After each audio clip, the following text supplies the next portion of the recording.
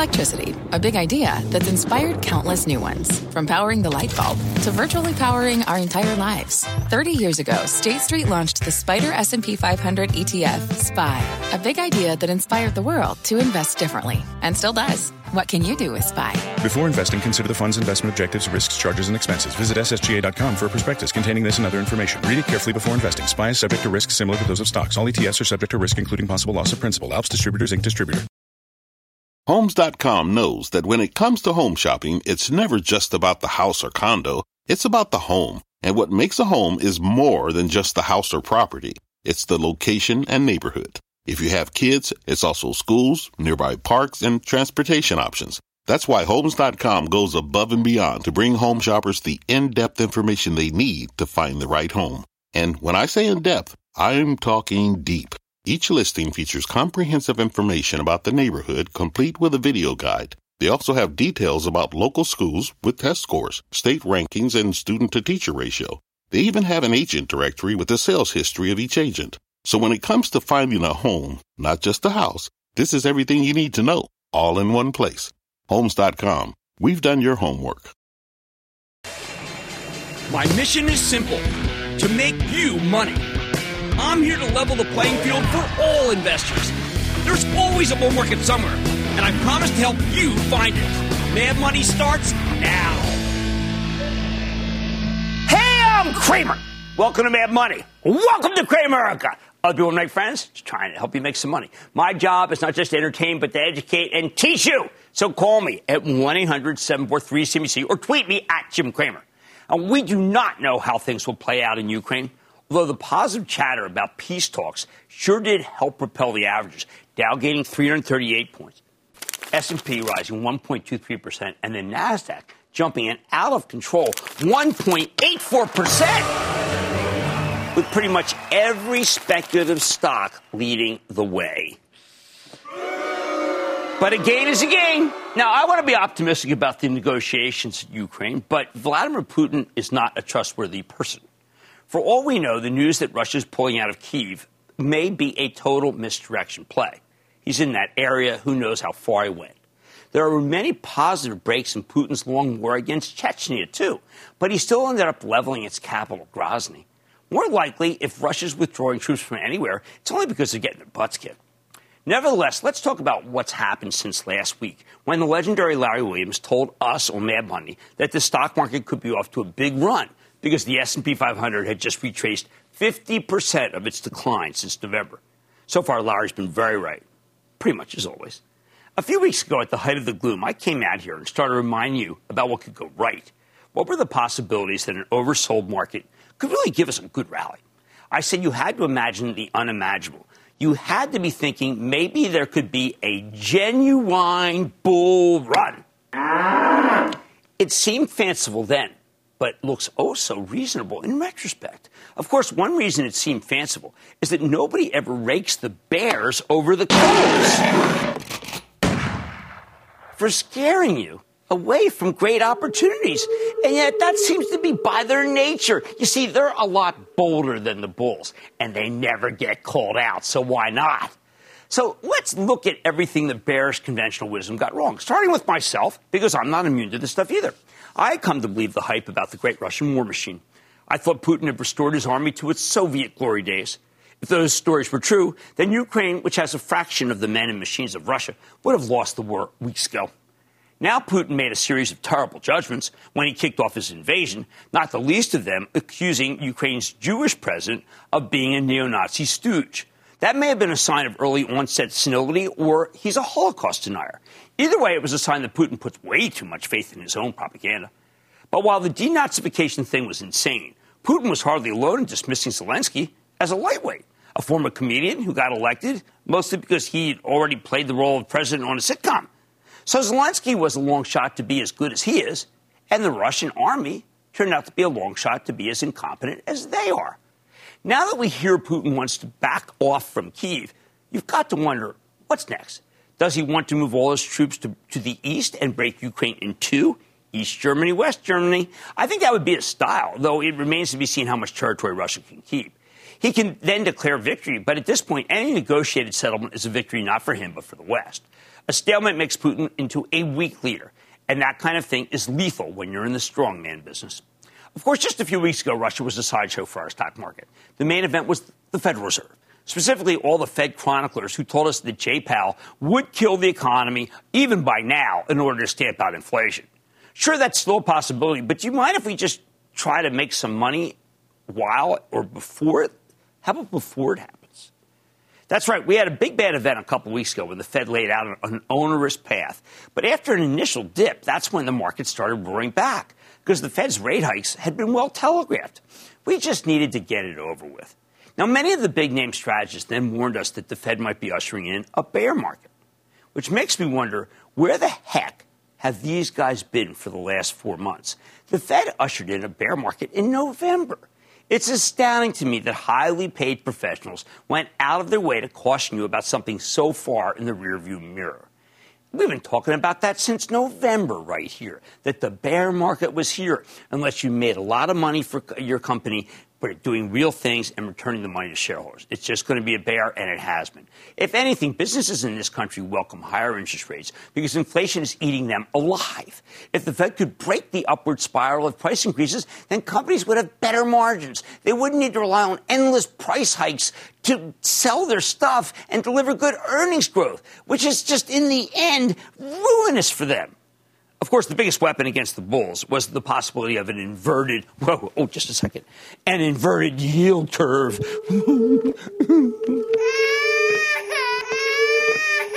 Where short-term rates cross above long terms, which is supposed to forecast, if not presume, a recession, so you had to get out of stocks immediately.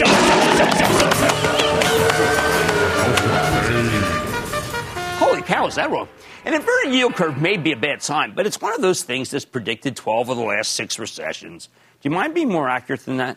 There's even debates about if and when and how, or if we had one at all, or did it happen at 2 o'clock, or maybe it was last week. Now, maybe it was last night. Now, if you missed it, well, one of the things that you know is you're not going to get lost in the 2 and 10 Wally world on this show. Then there's the hand-wringing about earnings. While I try to discourage short-term trading, the earnings calendar simply wasn't in favor of the bears, as no stinkers reported. In this CNBC Investing Club, we teach you that one of the most important elements of managing your own money is getting a great cost basis. This is not talked about much at all. The average price you paid for your stock. Most of the problems I see in investing often stem from getting a bad basis, buying too high, which regularly leads for many people to selling too low. I want to produce the opposite results, which is why I'm always preaching about the need for discipline. Earnings won't be perfect. People found fault in McCormick today, and at one point Lulu tonight. But the stock of Adobe got crushed last week on its quarter, and have you noticed that it's now higher than when it reported the so-called awful quarter that I told you I liked? Which leads me to one more giant grievance that I have against those who scared you into selling near the lows or kept you on the sidelines. Not only did they rely on Fed speak as well as doom and gloom talk, they even became selective chartists. At the worst moments, they put out the fabled death cross pattern, where the short-term 50-day moves above the average of 200. Another thing that's not a good sign. But the name sounds so much worse than the reality, death cross. I mean, who doesn't want to talk about that? Now, this death cross came at the exact time when Larry Williams, who's a historian, told me that if the S&P can bounce authoritatively, in other words, that a 50% retracement of the previous decline, if we got that, then the market would be off to the races. He pointed out that we've seen this pattern 21 times since 1929, 21 out of 21. It's produced a longer-term rally than everybody thought. Now it's looking like 22. Plus, we had that oscillator I used, the one from Standard & Poor's, in extremely oversold levels. I have a doctrinaire approach to this indicator when it's too negative. You have to hold your nose and buy something because it means the market's a coiled spring. We've got an incredibly negative reading at the bottom, and it turned out to be an incredible buying opportunity. Unfortunately, that same oscillator hit a very positive number today. You should check my Investing Club morning meeting that I do with Jeff Marks if you want to know more.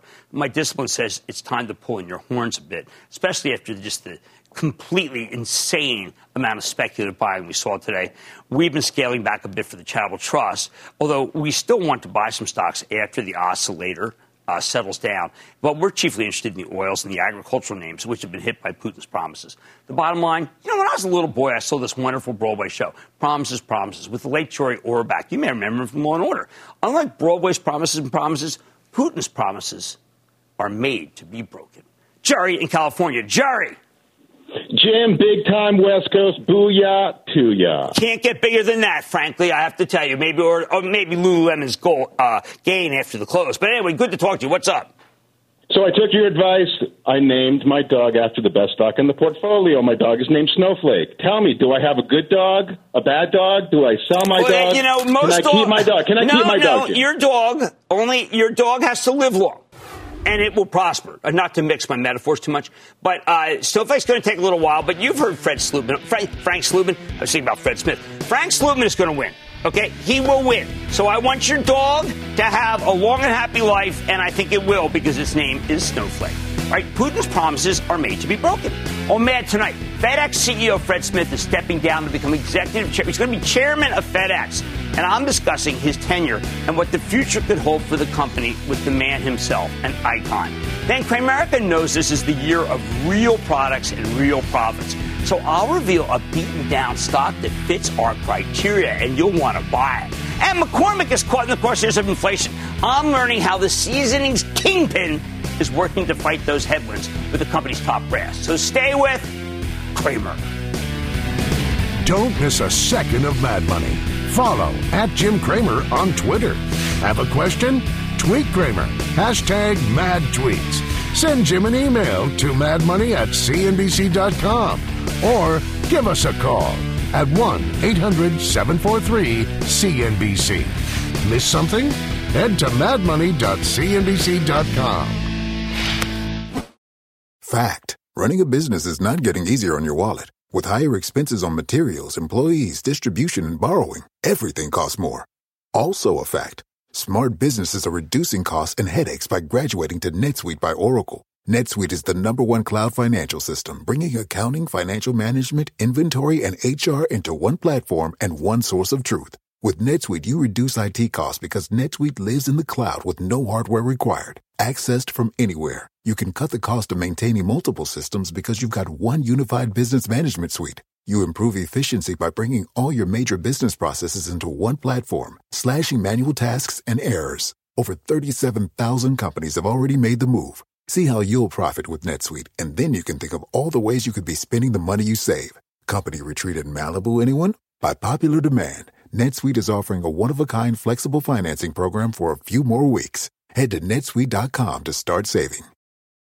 When you're hiring, the best way to search for a candidate isn't to search at all. Don't search, match with Indeed. Indeed is your matching and hiring platform with over 350 million global monthly visitors, according to Indeed data, and a matching engine that helps you find quality candidates fast. Use Indeed for scheduling, screening, and messaging to connect with candidates faster. Plus, 93% of employers agree Indeed delivers the highest quality matches compared to other job sites, according to a recent Indeed survey. Leveraging over 140 million qualifications and preferences every day, Indeed's matching engine is constantly learning from your preferences. Join more than 3.5 million businesses worldwide that use Indeed. Listeners of this show will get a $75 sponsored job credit to get your jobs more visibility at Indeed.com/madmoney. Just go to Indeed.com/madmoney right now and support this show by saying you heard about Indeed on this podcast. Indeed.com/madmoney. Terms and conditions apply. Need to hire? You need Indeed.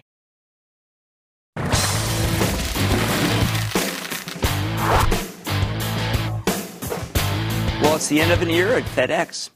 Last night we learned that Fred Smith, the founder, chairman, and CEO, would be transitioning to executive chairman and passing the CEO baton to his current president, chief operating officer, and old hand, Raj Subramanian, at the beginning of June. Now, it is no exaggeration to say that Smith is a legendary figure in the history of all American business. He started the original Federal Express nearly 50 years ago and built it into a global powerhouse worth more than $60 billion. He did it. I think a lot of you might be surprised that it's not even 50 years old because it's already such an institution in your life.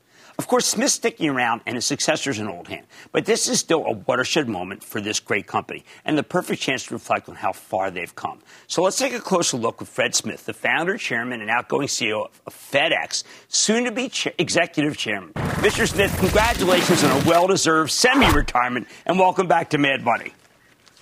Jim, thanks for having me. Now, Fred, I got to tell you, there are not many people I can look at and say, I cannot believe you came up with a verb that we all use. We say FedEx, even if we're not using FedEx. Did you ever expect that would happen when you started this company? Of course not. It was simply, we ran in front of a big parade, as Pogo the Possum said, and became a great leader. The demand for our services was just enormous. But there were doubters even from the day when you wrote a term paper about it, weren't there? Well, there were, Jim, but I had 3 separate marketing studies that were very conclusive about the demand. And to this day, what people misunderstand, just as they misunderstood 50 years ago last April, building networks is hard, and you have to put a lot of expense up front before you've got anything to sell. You wouldn't be very interested in a telephone company that could only let you talk to 25 states and no addresses overseas. So just as we were doing then, we're doing today with a tremendous network build out, but now mostly for B2C as opposed to B2B in those days. Well, I know that it ended up being perfect for the digitized e-commerce, but I remember we first started talking when I was on Larry Kudlow. We were talking to you as an economist. But I'd like to hear, with this debate that we hear about wealth in Washington, how many millionaires have you created in your time? Well, I hope a lot, but much more importantly to me, just the way I look at the world, it's our blue-collar folks that I'm very proud of, the jobs and the benefits and the promotional opportunities we provided for hundreds of thousands of them. And if we've created some millionaires along the way, well, so much the better. Now, I also consider you very much a maverick. I mean, look, you tried Zapcom, which, by the way, I liked Zapmail. I thought Zapmail was good. You have decided to go to Europe, where, frankly, have some time in Europe, where I have a business in Europe, they don't like to think like we do. They don't think it's got to be there right now. You're never daunted by challenges, are you, sir? Well, you got to remember, Jim, going back to the network question, we really have 2 peer competitors. Sometimes people get mixed up at what our competitive ecosphere really is. It's UPS, which is a company which was founded 66 years before we ever started Federal Express, and DHL, which evolved out of the German Postal Service owned by the German government. So when you have networks which you have to compete against, AT&T, Verizon, T-Mobile, you have to have as big a network as the competitor. And we were under strength in Europe, and we made an acquisition, which has been a long, arduous process. But just last night, coincidentally, we integrated, after a 4-year building of our new CDG hub in Paris, the legacy TNT Air operations and the Federal Express or FedEx Express operations just last night. Well, then perhaps in some ways it is a good time to step up to executive chairman, because you have, on every quarter, been very frank about how Europe is not where you want it.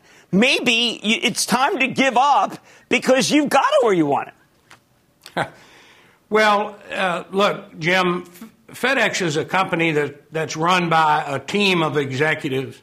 I've never been an individual shouting orders from the bridge. We try to get consensus, and then we give our strategies and plans to a very strong, and I might add diverse, independent board of directors, and then we execute those strategies. So we're very confident in our strategies, and we're going to show a lot of those that we haven't really showcased in the last a couple of years for very good competitive reasons at our investors and lenders meeting in late June. Okay, now I know that David Faber on my morning show mentioned, look, there may have been some activists involved here. They would probably say, well, wait a second, corporate governance certainly improved because you split the chairman and the CEO. I haven't heard of the activists. I mean, if you can tell me if there were activists circling, but it's never been clear to me. Well, listen, I watch you every morning. I have you and Bloomberg and Fox Business News in my office on every morning. So I've heard David say that, but 95% of the information I have about that comes from him. But having said that, Look, we're not the smartest men and women in the room. If anybody's got an idea, we'll take a look at it. Our shareholders talked to Raj and Mike Lentz, and in the past, more with me. So there was no activist impetus. We had planned to do this at our June meeting, board meeting, for announcement at the shareholders meeting.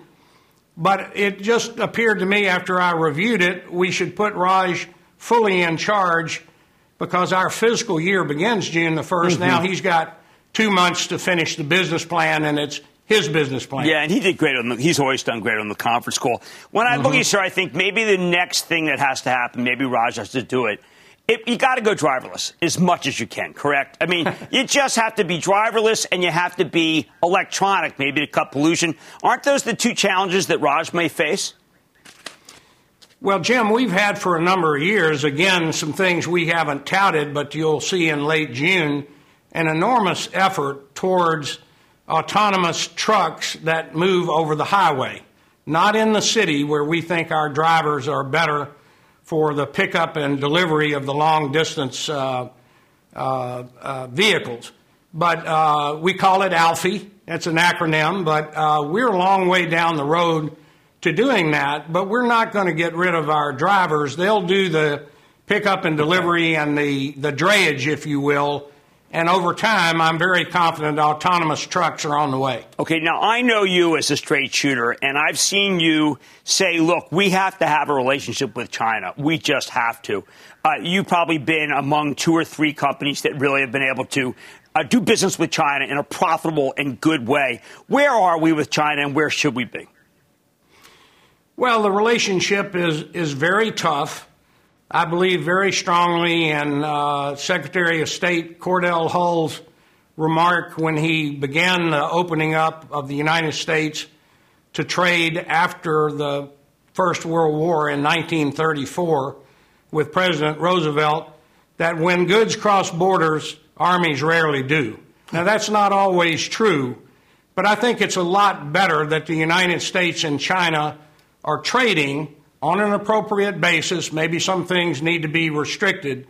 So we need to work towards a harmonious relationship with China, not get involved in this kinetic warfare that you're seeing so tragically in Ukraine. And as you know, I have some experience in that regard. I know you do. And I want to thank you for serving, for both military, serving for the people, for your shareholders. You've always known that they're your boss. If there's one thing that you could have go next in FedEx, because we want to have CEOs have great transitions, what should Raj be thinking about? Well, first of all, you should know, Jim, since my earliest days, because of my military experience, we've had formal succession plans. And when Raj took over as COO in 2019, I told the board then, and this is in my message to our team members today, that he should be my successor as CEO, and we should move to a non-executive chairman because that's the corporate governance model that's preferred by most of the funds. And so that's exactly what we did. The only thing that I did, as I said a moment ago, was I accelerated it to 2 months before the end of the fiscal year rather than at the June meeting. So we've been working on this a long time, and every FedEx officer has to have 2 successors named. Well, look, I want to congratulate you on an incredible and iconic career. I know I know that there's a next chapter coming, and I sure hope you'll think about us on Mad Money, because we always think about you when it comes to respect, to iconic development, and to just treating people right, which is what you've always done. Thank you, sir. You're very kind, Jim. Thank you very much. That's Fred Smith, founder, chairman, CEO, and icon, Federal Express, FTX. Mad Money's back in.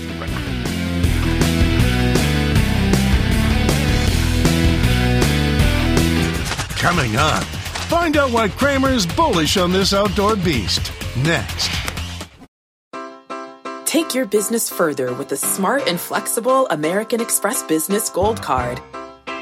You can earn 4 times points on your top 2 eligible spending categories every month, like transit, U.S. restaurants, and gas stations.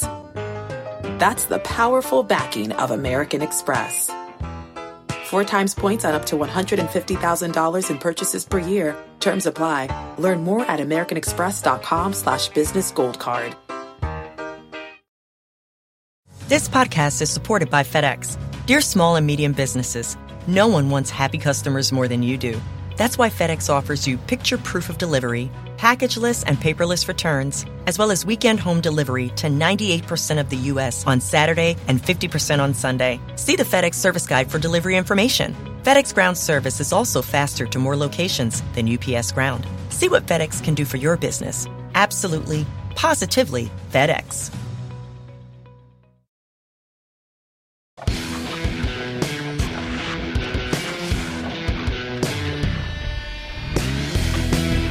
Sure. I mean, today was crazy. Everything went up. The stuff that are really going crazy was the stuff that's kind of like the Cathie Wood names that don't have earnings.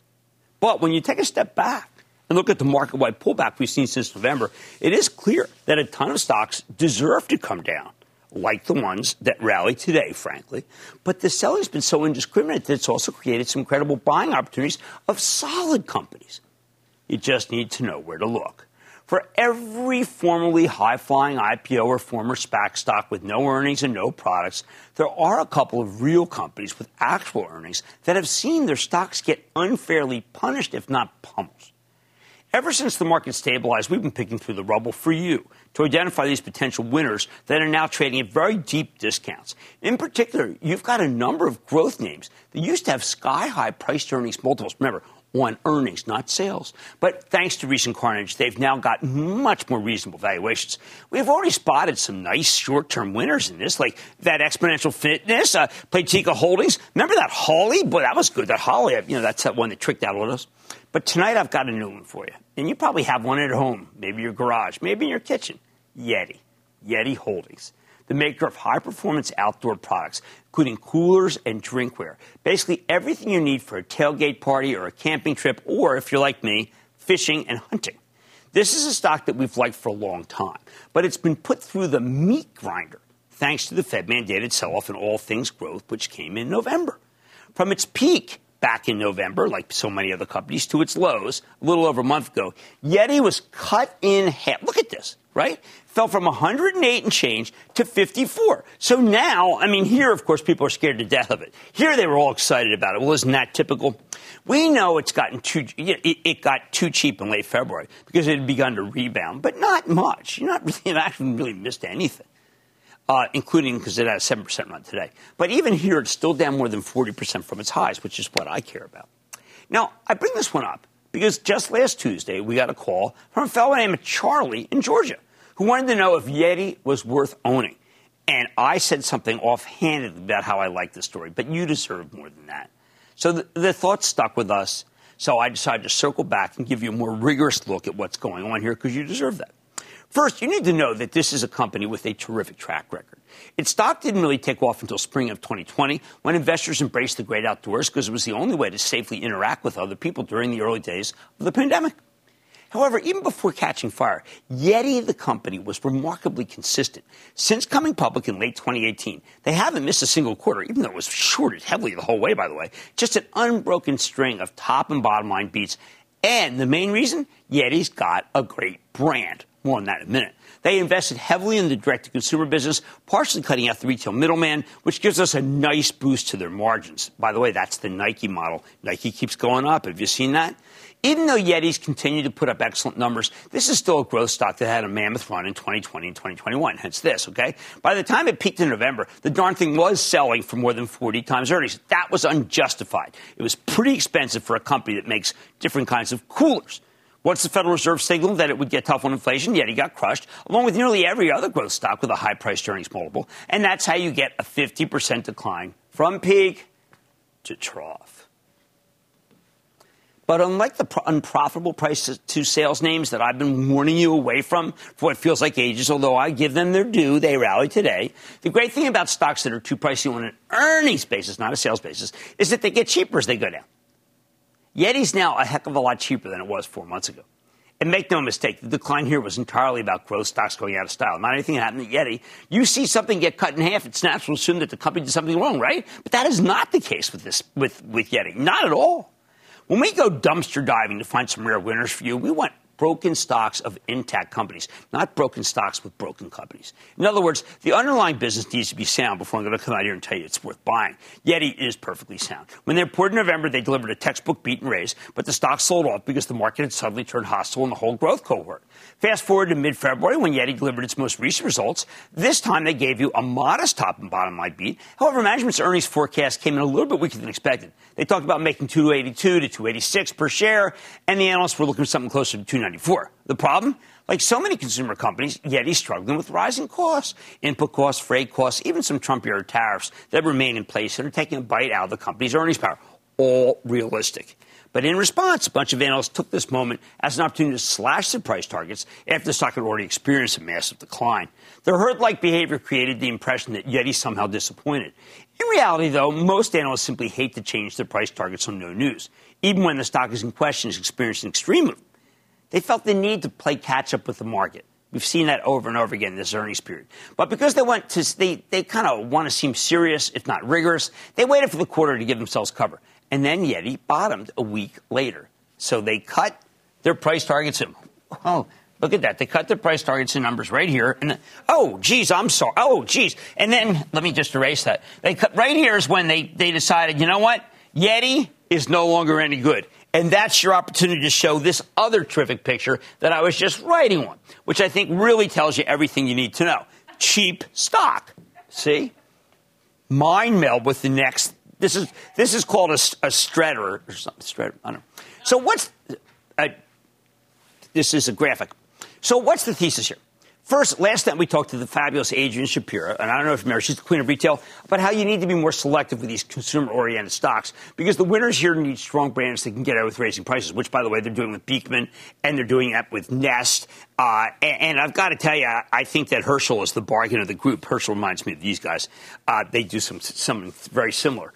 But I've got to tell you, I think Yeti fits the bill for all sorts of things. They put through some modest price increases over this year, and some analysts argue that they've got more room to raise pricing if cost inflation continues to be a problem. Yeti's still on track to take a margin hit this year, but their gross margin, what they make after the cost of goods sold, is still up substantially versus 2019. That's all you can ask for, and that was the last normal year before the pandemic.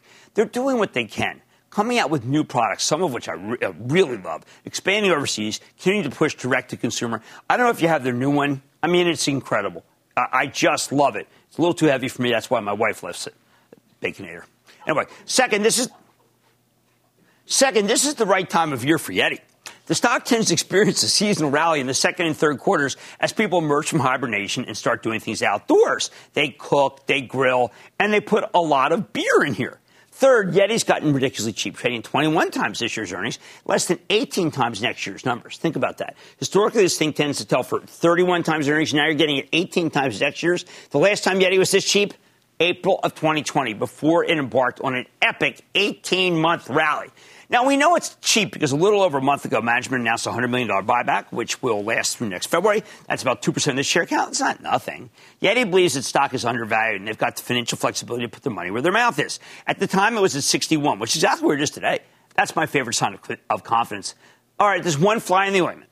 I recently went to my local Ollie's bargain store and saw a bunch of knockoff Chinese thermoses. They were called like Eddie. I mean, it's unbelievable. But they were the spitting image of my Yeti. But when it comes to keeping things hot, you cannot mess around. You have to get Yeti.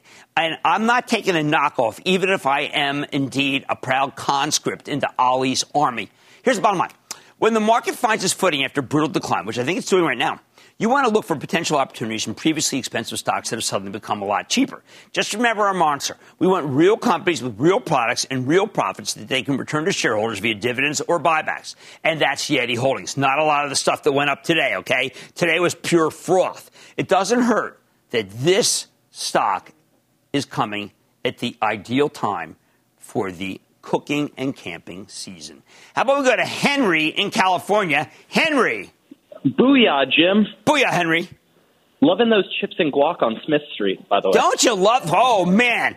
Okay, thank you. Thank you very much. Don't forget to have the $7 Pacifico. The Pacifico. Yeah. All right, go ahead. So my question revolves around a company that's been crushed in the previous days. Although revenue is expected to decline, the company maintains a low multiple, yields a strong dividend, and is repurchasing up to $1.2 billion worth of stock.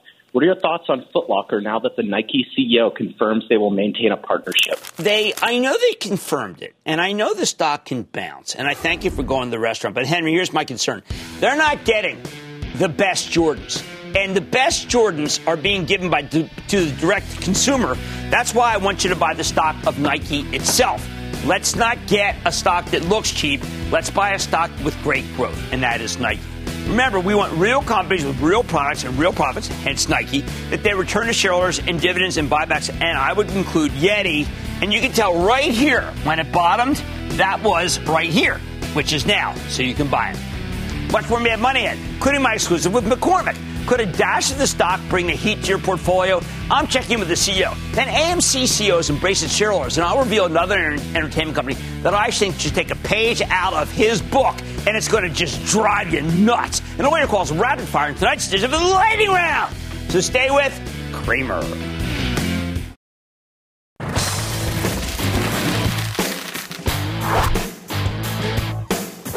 Is it time to pile into the defensive, recession-resistant stocks that thrive if the Fed raises interest rates too aggressively and therefore sends us into a real slowdown, which was the talk of the bond market today? Well, that's the question you need to ask yourself about McCormick, the maker of spices, sauces, and seasonings for all consumers, wherever they are, restaurants, food services, home. Here's a stock that shot up to a new all-time high of $107 and change earlier this month. Everyone was terrified, although it since has pulled back to under 97 today. As Wall Street's maybe feeling a little more sanguine about the future, that includes a small decline today after McCormick reported what I thought was a very solid quarter. Modest top and bottom line beat, in part because management didn't raise their full-year forecast. There's some real reasons why I think it was right that they didn't. But I think it's a great opportunity, both because the company's a classic defensive name and because I think there's been a permanent shift in the way we eat. A lot more people cooking at home. Don't take it from me. Let's check in with Lawrence Curtius. He's the chairman and CEO of McCormick to get a better read on the quarter and what comes next. Mr. Curtius, welcome back to Mad Money. Jim, it's great to be here with you, and this is an exciting week for McCormick. We, of course, had our earnings call today. We have our annual shareholder meeting tomorrow morning. Well, I guess at your annual shareholder meeting, you'll be talking about the issues that really matter, about diversity, about ESG, about how your company is really one of the great citizens of our time. Absolutely. But we'll also be talking about the growing demand for flavor and how that demand for flavor remains strong. I heard your opening remarks, and you couldn't be more right. You know, one thing that is going to be consistent in good economic times or bad, pandemic or no pandemic, is that consumers like to eat tasty foods. And in many ways, when times get tough, flavor actually does better as consumers trade down to less expensive cuts of meat or try to stretch their grocery budget. Well, flavor plays a bigger role than ever. It makes sense. Flank steak is double what it was last year, this month. Double. So I would rather have a trade down steak and have it tenderized or with one of your great flavorizers, so to speak, or the Zatarain's, which I love from New Orleans, and not have to change my habits. But I'll tell you one thing. One habit that has changed, Lawrence, people would rather dine in and buy their liquor at a liquor store than dine out and pay $15 to $22 for a craft martini. Well, I can't help you there. I will say, though, that, well, restaurants have reopened and, consumers are no longer locked down and forced to eat at home. As with this inflation that the consumer is facing and the real risk that there might be some economic slowdown because of Fed action, the consumer is going to be under some amount of pressure, and dining out is expensive. And Jim, you're a restaurant owner yourself. You know that restaurant costs have gone up. Labor in restaurants has gone up, and that has affected menu prices. And eating at home is more economical. Well, look, to your left, to our viewers' right, are a series of hot sauces that were special to what I thought to my Mexican restaurant.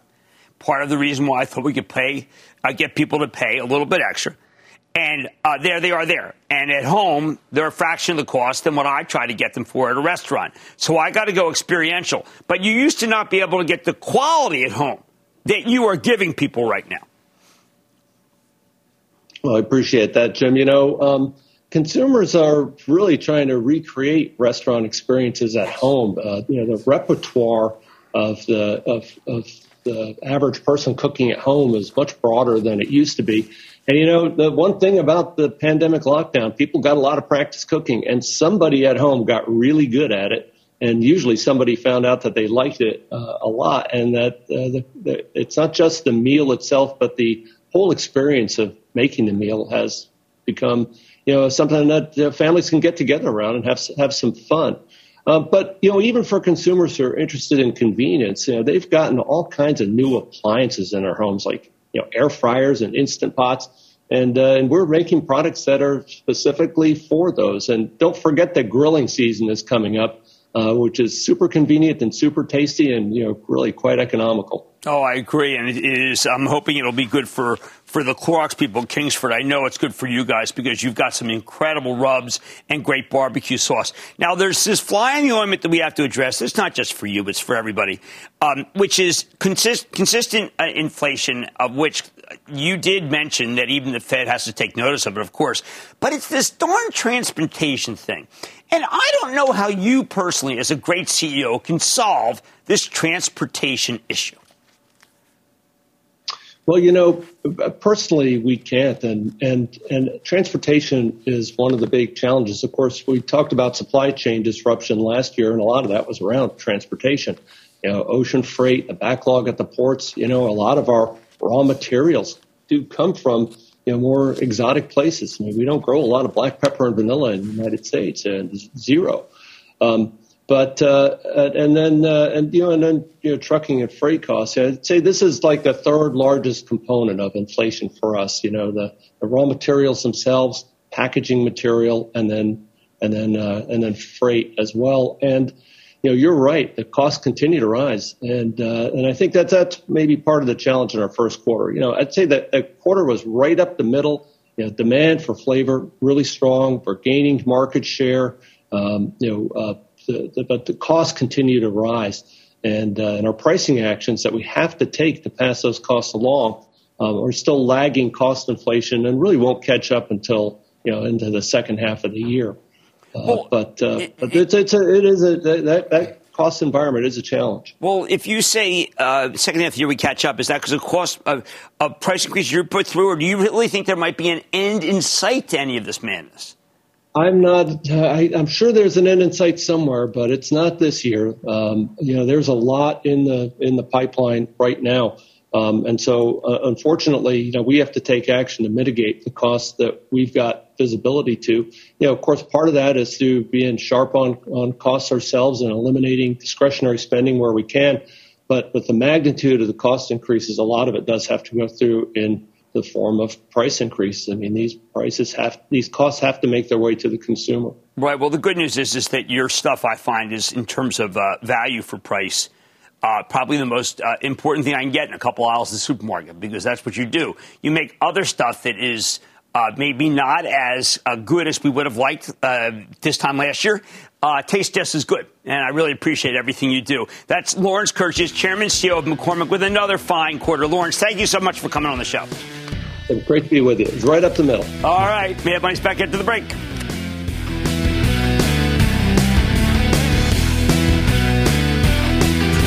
Coming up, a storm is coming. So give us a call. Cramer's got the answers to all your burning questions. The lightning round is next.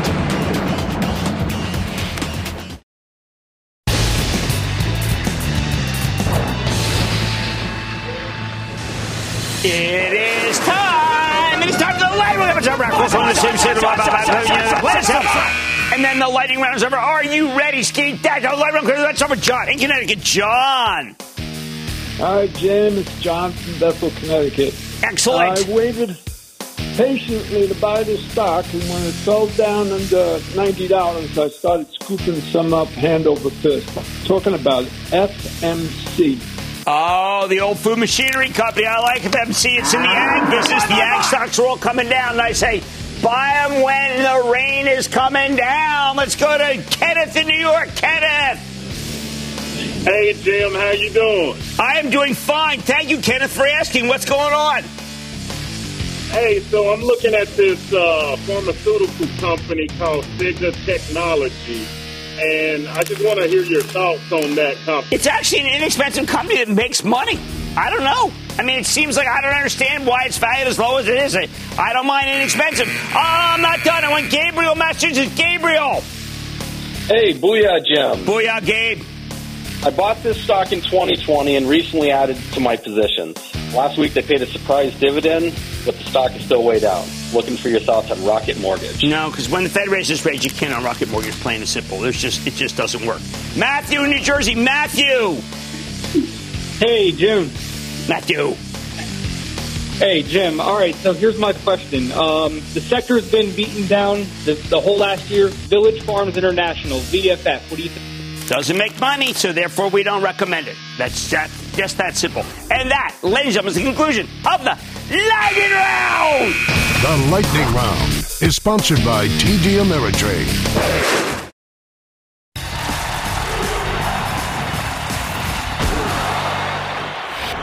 Come to think of it, we spend way too much time poking fun at Adam Aron, the CEO of AMC Entertainment, for catering to the apes. That legion of self-proclaimed boosters, not all that close friends with me, actually, who bought his stock after he gave them exactly what they wanted, creating a rabid shareholder base. I have some major points of disagreements with the meme stock cohort, as you might know, but we shouldn't look down on CEOs for pandering to their shareholders. That's the job description. When we spoke to Adam yesterday on Squawk on the Street, he said the key decision was to start showing love to the individuals who go to the movies, not the big institutional investors who couldn't care less whether his company lives or dies. And believe me, that awful balance sheet, AMC, would have certainly died if he hadn't course corrected. Aron's appeal to individual investors allowed him to raise a massive amount of money to pay down debt, hundreds of millions of dollars. If you're running a business, I think a higher stock price based on loyalty is better than a higher stock price based on institutions that are chasing performance, some benchmark. Which brings me to a rather unorthodox idea I thought of while on Squawk on the Street this morning. Maybe it is time for Disney to take a page from the AMC playbook. Disney's CEO seems to have his hands full, and the company's got a host of problems, not of their own making. Everything from COVID hitting the theater and amusement park business to the waning of COVID hitting their Disney Plus streaming service. Says it all, doesn't it? Here's my plan.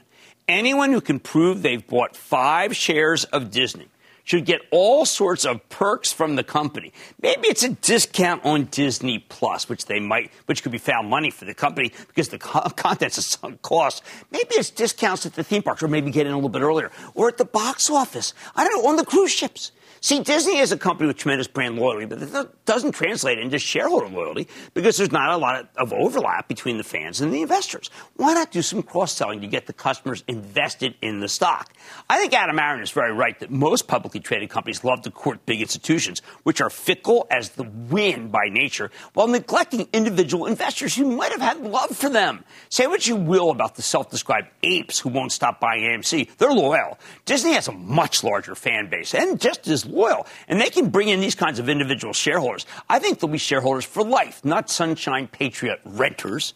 One last thought about the power of individual investors. Yesterday, purely on the rumor of a stock split that would create no real value, Tesla stock gained $84 billion in market capitalization. That was all home gamers, because professionals hate that kind of move. If Disney would just show these people the love I'm talking about, even something institutional managers might regard as cosmetic, well, I think you could make a huge difference in the stock price, not unlike what happened right here just yesterday.